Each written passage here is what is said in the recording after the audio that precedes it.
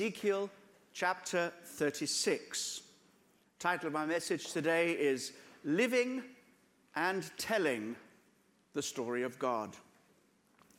Ezekiel 36 verse 22 says, "Therefore say to the house of Israel, thus says the Lord, I do not do this for your sake, O house of Israel, but for my holy name's sake, which you have profaned among the nations wherever you went.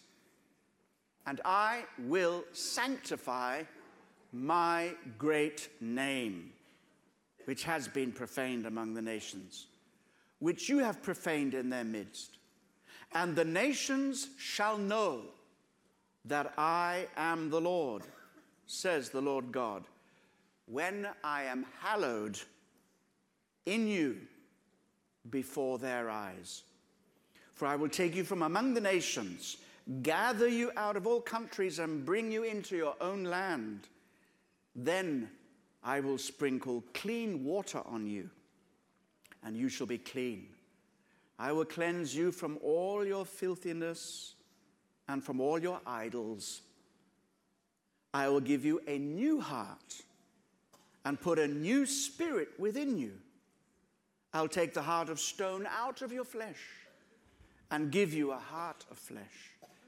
I will put my spirit within you and cause you to walk in my statutes, and you will keep my judgments and do them."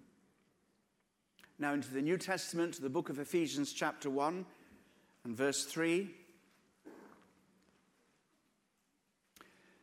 "Blessed be the God and Father of our Lord Jesus Christ, who has blessed us with every spiritual blessing in the heavenly places in Christ, just as he chose us in him before the foundation of the world, that we should be holy and without blame before him in love, having predestined us to adoption as sons by Jesus Christ to himself, according to the good pleasure of his will, to the praise of the glory of his grace, by which he made us accepted in the beloved."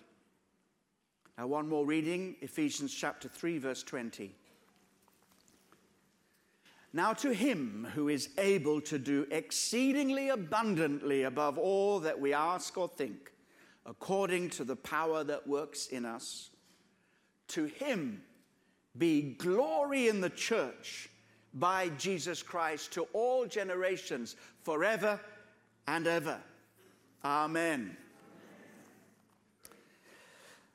Every picture tells a story. And the picture I'm going to show you now is a snapshot from our family album.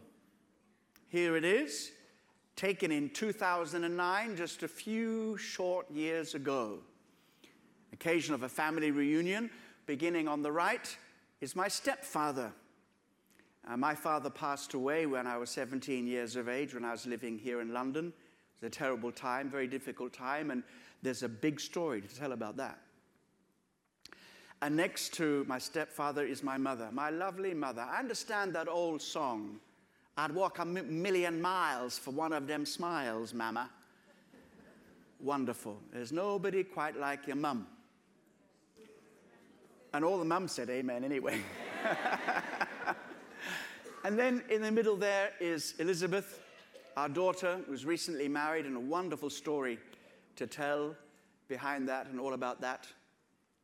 And then comes the face that draws my eyes immediately into this picture. You know, I don't know what you're like, but normally when you look at a photograph with you in it, where do you look first? Yourself. And I tell you, when I looked at this, my eyes went first of all to Amanda. Ah, yes, okay. Well, there she is, looking very, very beautiful, radiant, poised with all that dignity of the first lady of the house.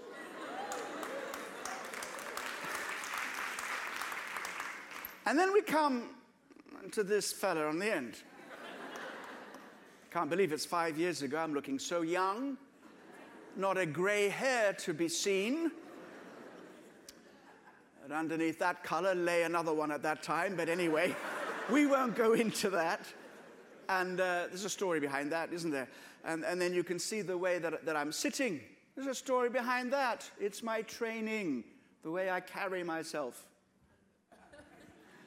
And if you notice carefully, you'll see I'm trying very hard to hold my tummy in. And it's not quite working.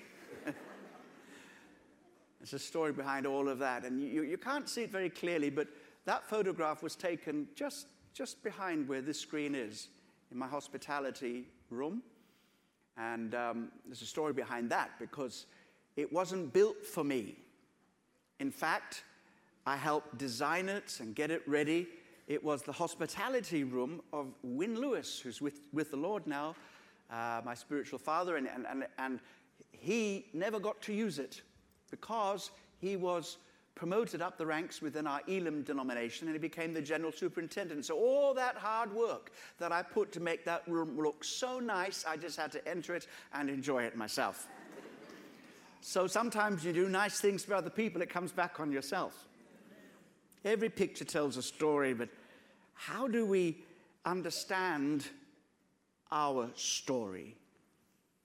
If there was to be a picture of you today, not just the external you, that which is visible, not to see you like me fixing that photographic grin on your face because you know a camera is there, but a real picture. A picture that might be stronger than infrared, deeper than X-ray, perhaps a spiritual representation of where you're at. Be telling a story. How do we understand that story? Of course, by listening to the master storyteller, God himself. Not only is God's story the greatest story that could ever be told, God is the greatest storyteller in the telling of it. That story expands both from time through eternity past and time and eternity to come. And in a way, the picture behind me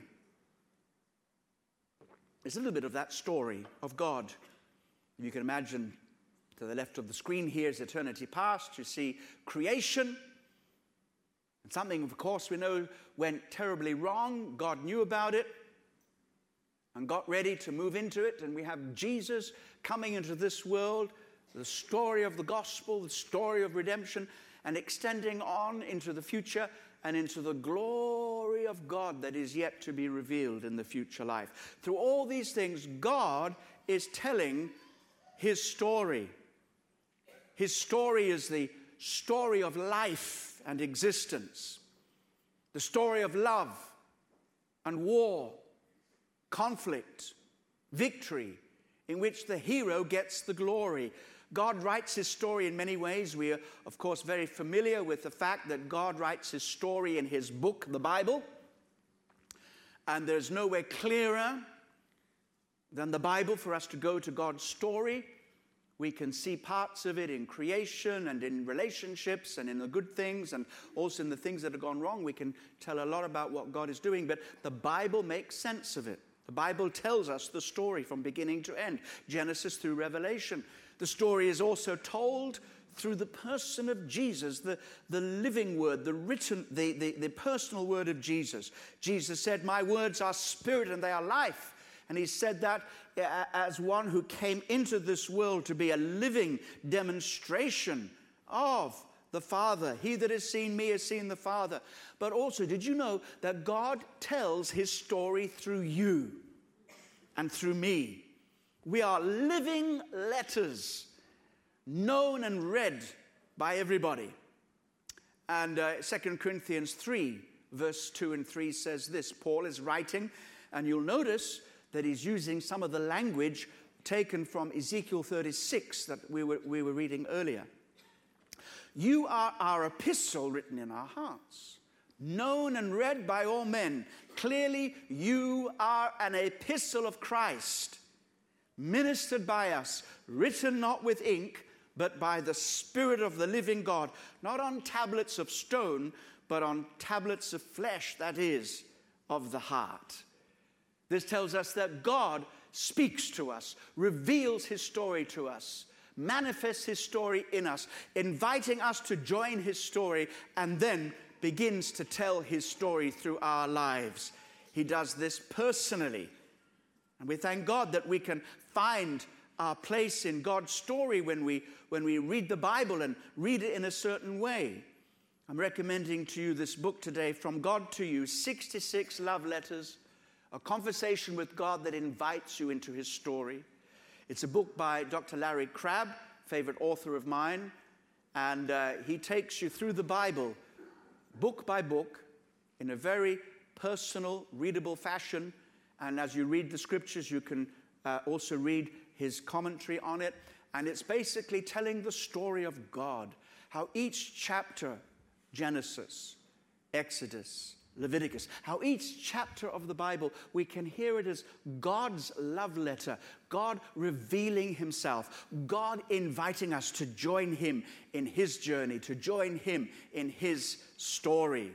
And when we enter the story of God, a dramatic transformation inside takes place. It's amazing, because when we enter God's story in the power of the Holy Spirit, the Spirit destroys something on the inside of us. It's that selfish, fleshly, stinking self-centeredness that we all have. Amen? Oh, it's there. It's there from conception right the way through. It's as if, as one writer says, we were infected with an anti-God virus at conception. That our every moment, our every thought, everything about us is all about me. It's about my pleasure, my satisfaction, what I want, my will be done. That's our natural human nature.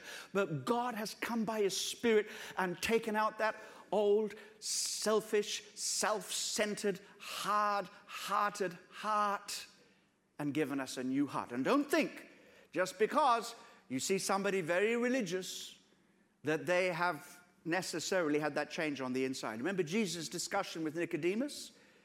This religious leader said, Nicodemus, you know so much, but you need to be born again. You need a new heart. There's nothing that stinks more to high heaven than religious stinking flesh, because we think that in our religion that we're somehow pleasing God, but it's all about us. I'm doing this, you got to bless me. I'm doing this, you got to do this, you got to do that. It's all about me. That's religion, really. And it's not just religion, it's people in general.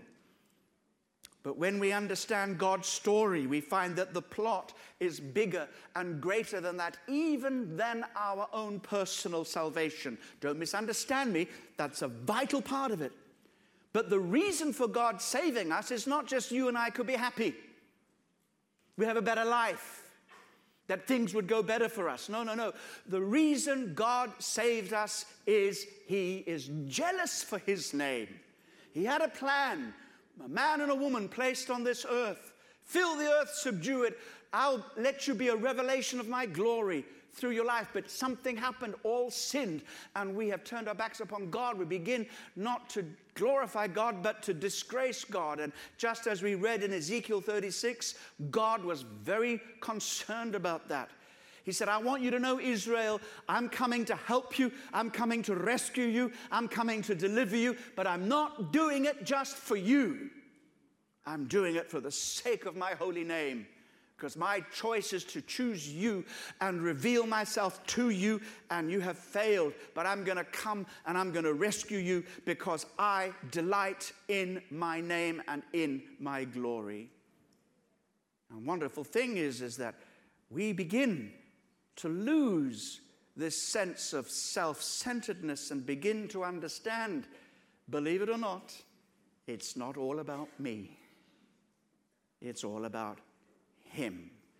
It's a kind of spiritual Copernican revolution. I'm sure you all studied that or told that in your history classes or in your science classes, the Copernican revolution. Up until that time, around the 1600s, many people believed, in fact, it was official teaching, even official teaching from the church, that the sun revolved around the earth.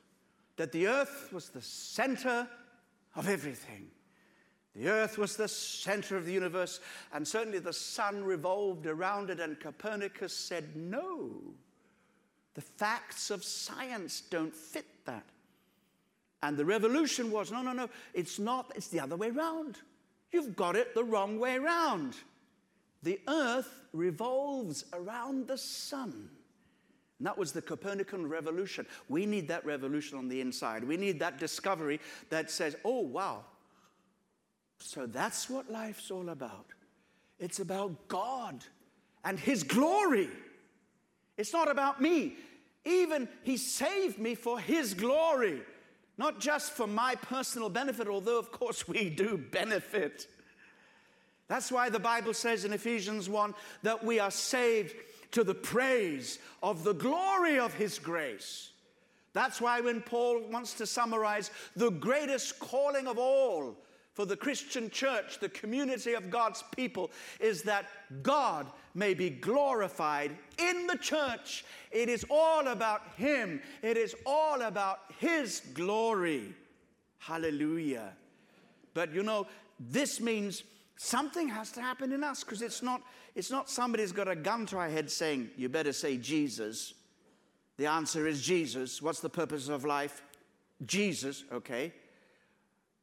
It's not a gun to our head, it's something else. It's a transformation within. It's God's Spirit within our hearts. That old self-centered, stony heart has been taken away, never to return, and God has given us a new nature. If I was to ask you, tell me the truth about you, you might think I'd be prying into looking at your flesh, what's going on inside you, and oh, that would be a story. Certainly, mine would be. But that's not what is most true about you. The things that are most true about you have nothing to do with the desires of your flesh. The truest thing about you is the presence of God on the inside of you that is changing you from the inside out. Can I have an amen in the house of God?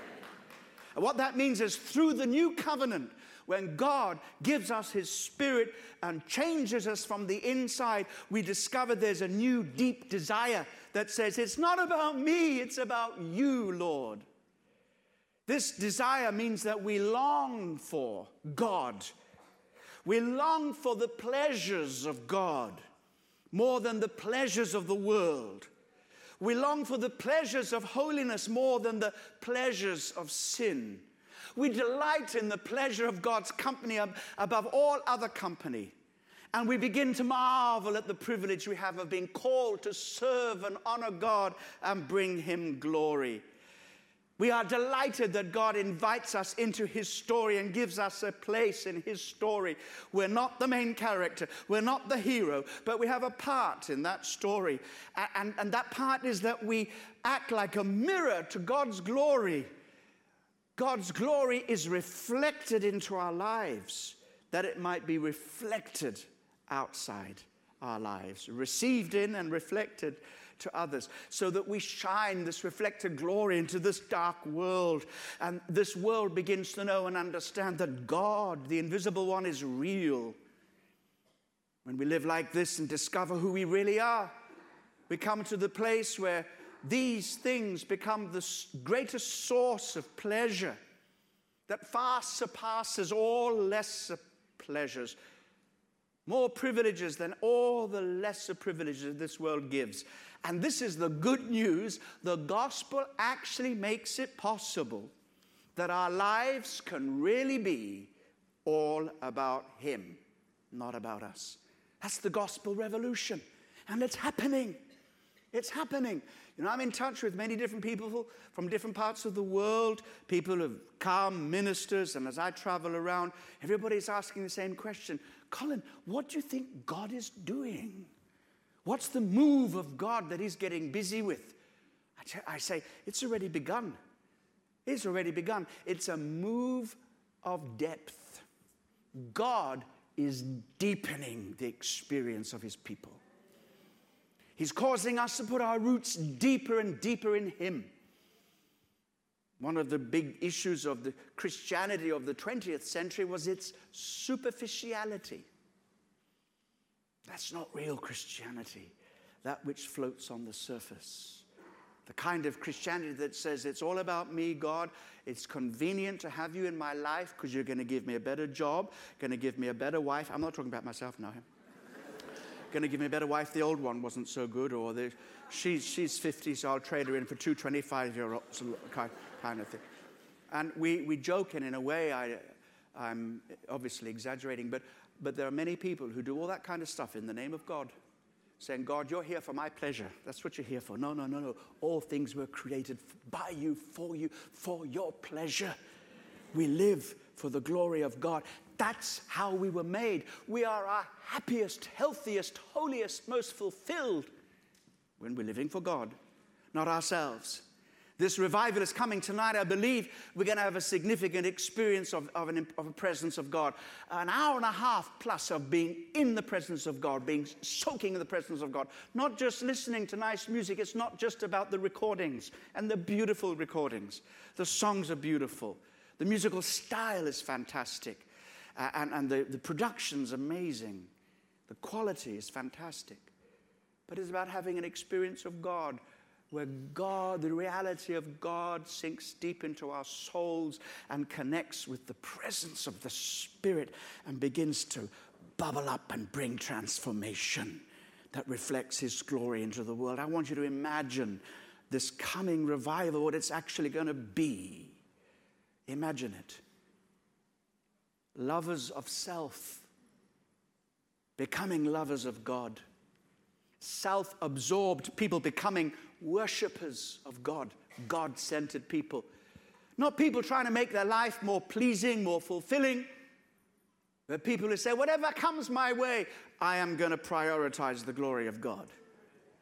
Obsessions and addictions broken. Men canceling their subscriptions to cable television, if you know what I'm saying. Lonely women no longer compromising by turning to worldly methods to find their partner. Learning to rejoice with those who rejoice, even if the blessings they got were the blessings we wanted and never got. Weeping with those that weep, not just saying smugly, well, at least I'm not going through that, thank you, Jesus. Children learning to love and respect their parents, care for their parents, and not see it as a burden to avoid, but an honor to embrace. Where we learn to love not just in word, but in deed also, actually, really, genuinely being more concerned about others than we are for ourselves. It's a revolution that comes when you are caught up into the story of God and you know it's not about me, it's about Him. Churches ceasing to be gatherings of self-centered people, shallow worshippers, and Sunday-only Christians, but becoming a real spiritual community. Gatherings of broken but grateful people, ruled by one passion, the passion for Christ. And I guess it's true to say that the main point of the Bible is this: God does not exist for us. We exist for God. And we're called to show God's glory, not just to make our lives better. And the whole thing is not how God fits into our story. It's how we fit into His story. Not how God fits into what we're doing, but how we fit into what God's doing. And the most significant aspect of your salvation is the honor, the praise, and the glory that it brings to God. Learn to live like that. You realize your life is part of a bigger picture, which is good news, because it means that whatever is happening, whether it's good or bad, difficult or easy, God is up to something. And he is writing His story through your life, through every circumstance. When you get to know the story, you know how to be part of it and which side to choose. Because everything that happens is part of God's story. The heroic things and the villainous things. God is working in all that. You don't get to choose. You don't get to be the hero. There's only one. You don't even get to be the arch villain. That place is already taken. But you get to choose whether you can be a little villain or a little hero. And God will complete the story with all the villains, all the conflict, and all the stuff that's happening. God says, I'm writing my story, and we're going to get to the end. I'm working my story out, and it's a great and glorious conclusion, and it's amazing. Absolutely amazing. You look at the end of the book, God wins, and we live happily ever after. It is happening, but the problem is we want it to happen too quickly. It's like going to the movies with somebody who's seen the movie before. They spoil it. Oh, he gets the girl. I wanted to find that for myself. The butler did it. Oh. Or he wins the championship, and there's no longer this nail-biting climax to the movie because it's been spoiled. Because we want the resolution quickly. We want it now. We want to experience the end right now. We want the good stuff now. We want satisfaction now. Because the root of that self-centered nature I was talking about is the belief that we deserve it, that we are entitled to it. We're your kids, you better give it to us. It's all about me. Doesn't it say God is love, you love me, therefore it's all about me, so give it to me now. And when the story doesn't seem to be working that way, we say, God, I'd like to give you a rewrite. The script you've handed me is not exactly as I want it. My part isn't prominent enough, and I want to be the one that gets the girl. I want to be the one that wins the championship. Now, God, you better change the script. God won't change his script for you. Or if we read it, it gets a bit boring, like you're reading a story to your child. Oh, boring. Read me another one. No. We have to follow the script. But we have an active part knowing that God is working all things together for good to those that love him and those who are called according to his purpose. Sometimes when things go wrong, we try to fix it. So we adopt a role that God never wrote for us. We become the manager. Not just of my life, everybody else's life. We manage everything. Because we want to manage it our way to make sure we get what we want. Or if it's not working out, we play another role, the escapist. We want to escape, so we look for comfort. Or if that doesn't work and we're full of pain, we become the victim. And that's our story. That's the role we play. How are you?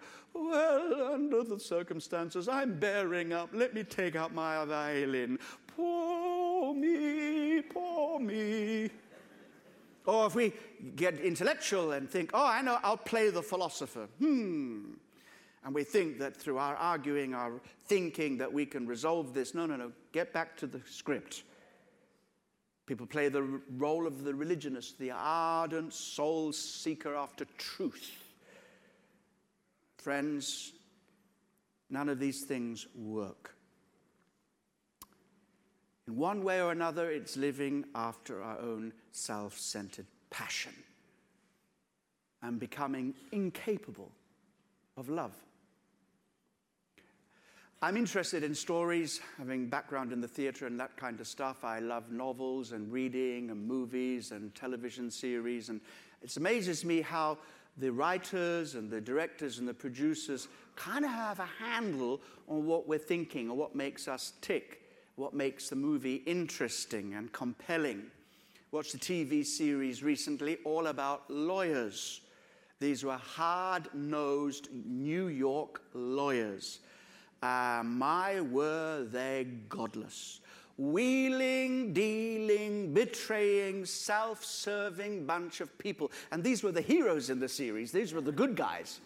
Now, I know not all lawyers are like that. All right. Some are, but not all. And at a certain point in the series, one of the leading characters summarized the whole of the series. And there was a discussion about something he'd done.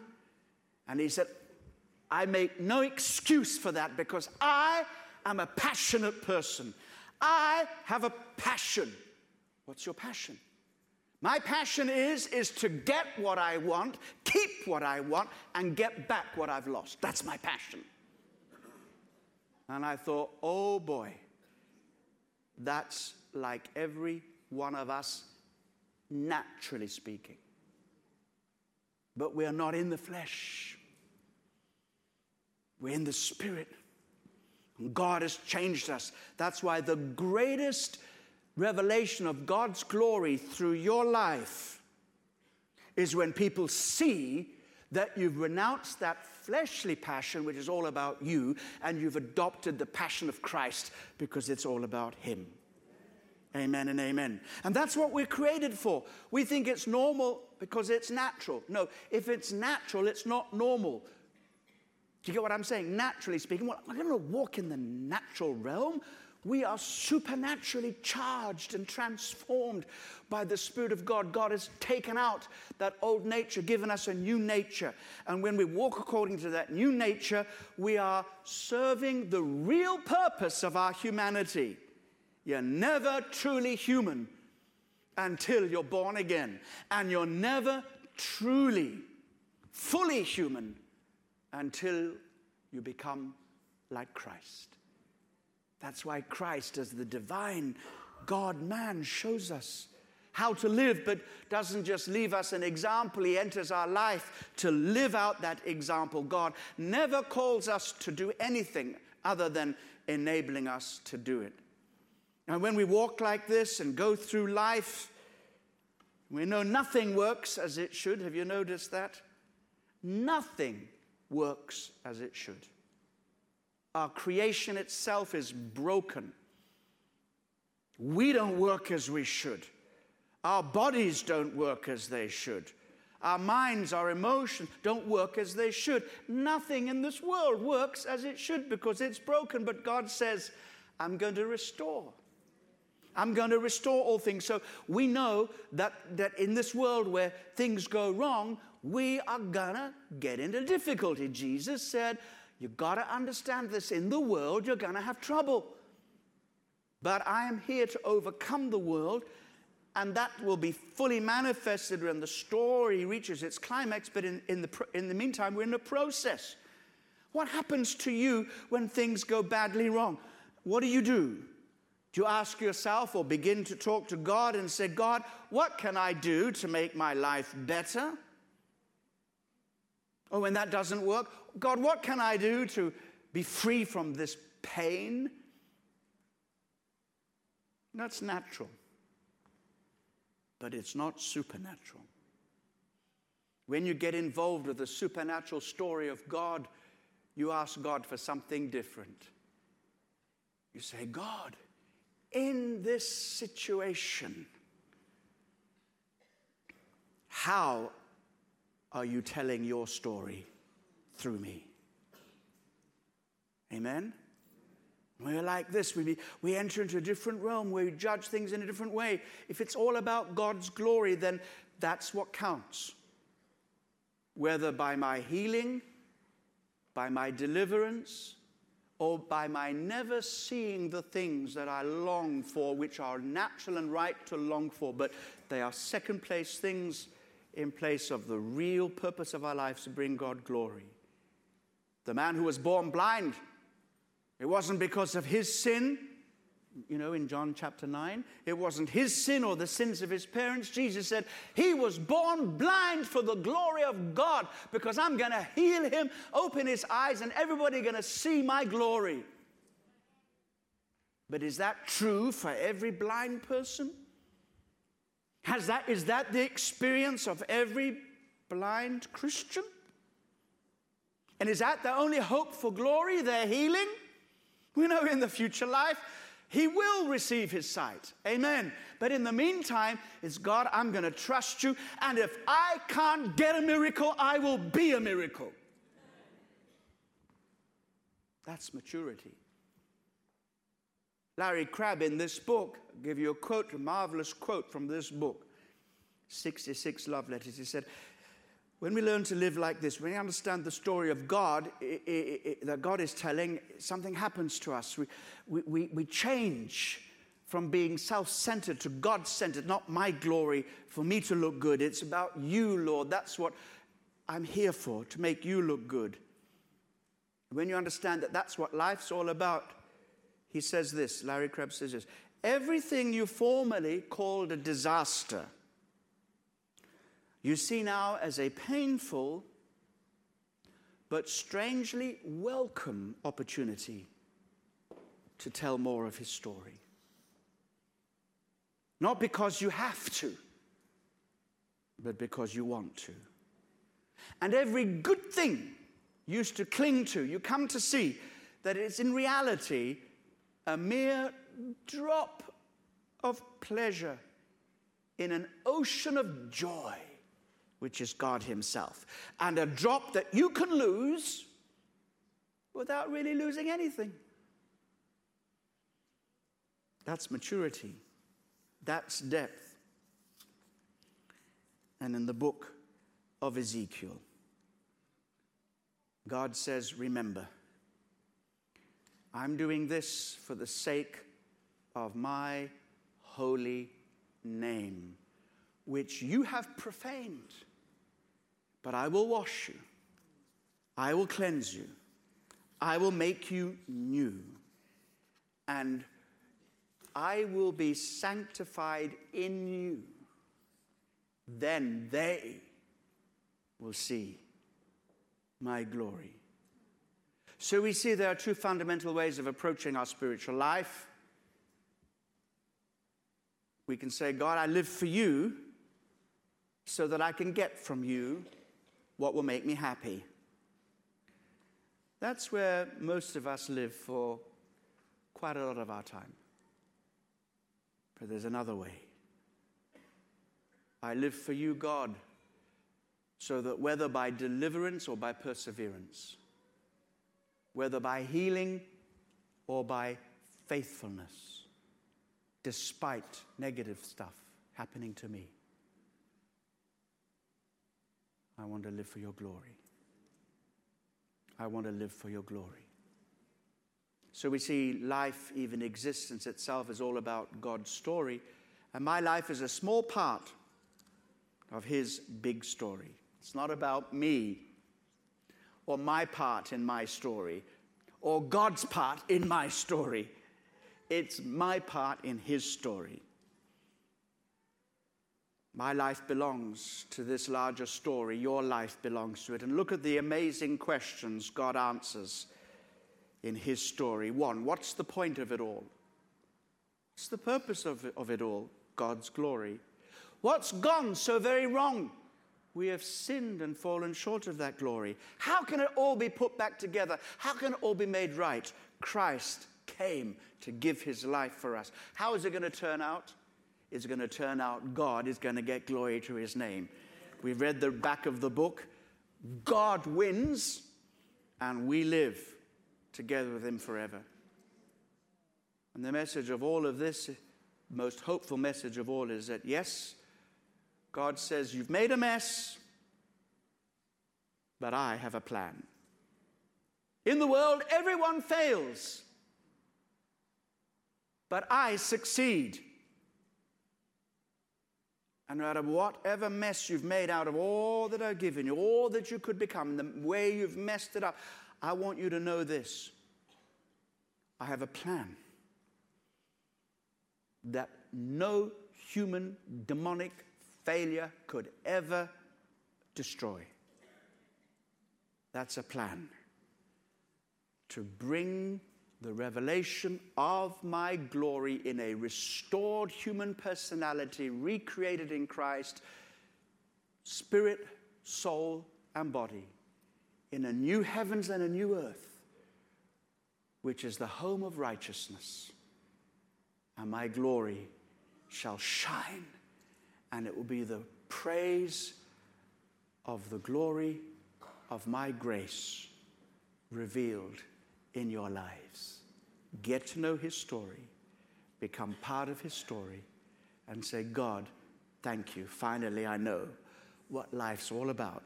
And it's not about me. It's all about you.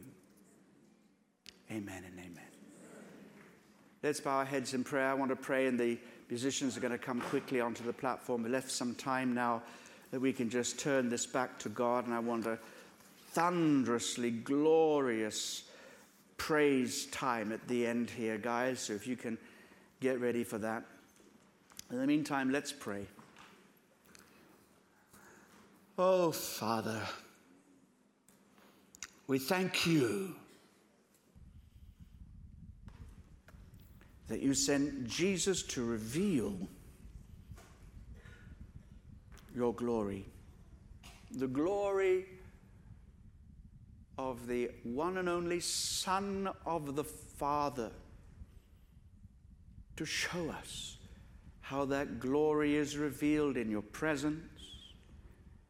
And as we seek to revolve our lives around you, just as our physical earth revolves around the sun, let our lives revolve around you, your glory, your presence. Help us even in the difficult times when it's the most painful thing to admit that we can't have it our way. The things that we deeply desire, some of them good, some of them not so good, but whether good or bad, God, you come first. And every other desire is second to that. Thank you, Lord, that you can glorify your name through whatever circumstance presents itself. And in testings and trials and suffering even, your holy name can be glorified, because we say, Lord, we believe you, we trust you, you are trustworthy, you are worthy to be trusted, and we will love you and love our neighbor whatever happens, because your Spirit lives within us, the Spirit that carries the nature of Jesus and transmits that nature into our lives and transforms us into the personality of Christ. God, deepen our relationship with you.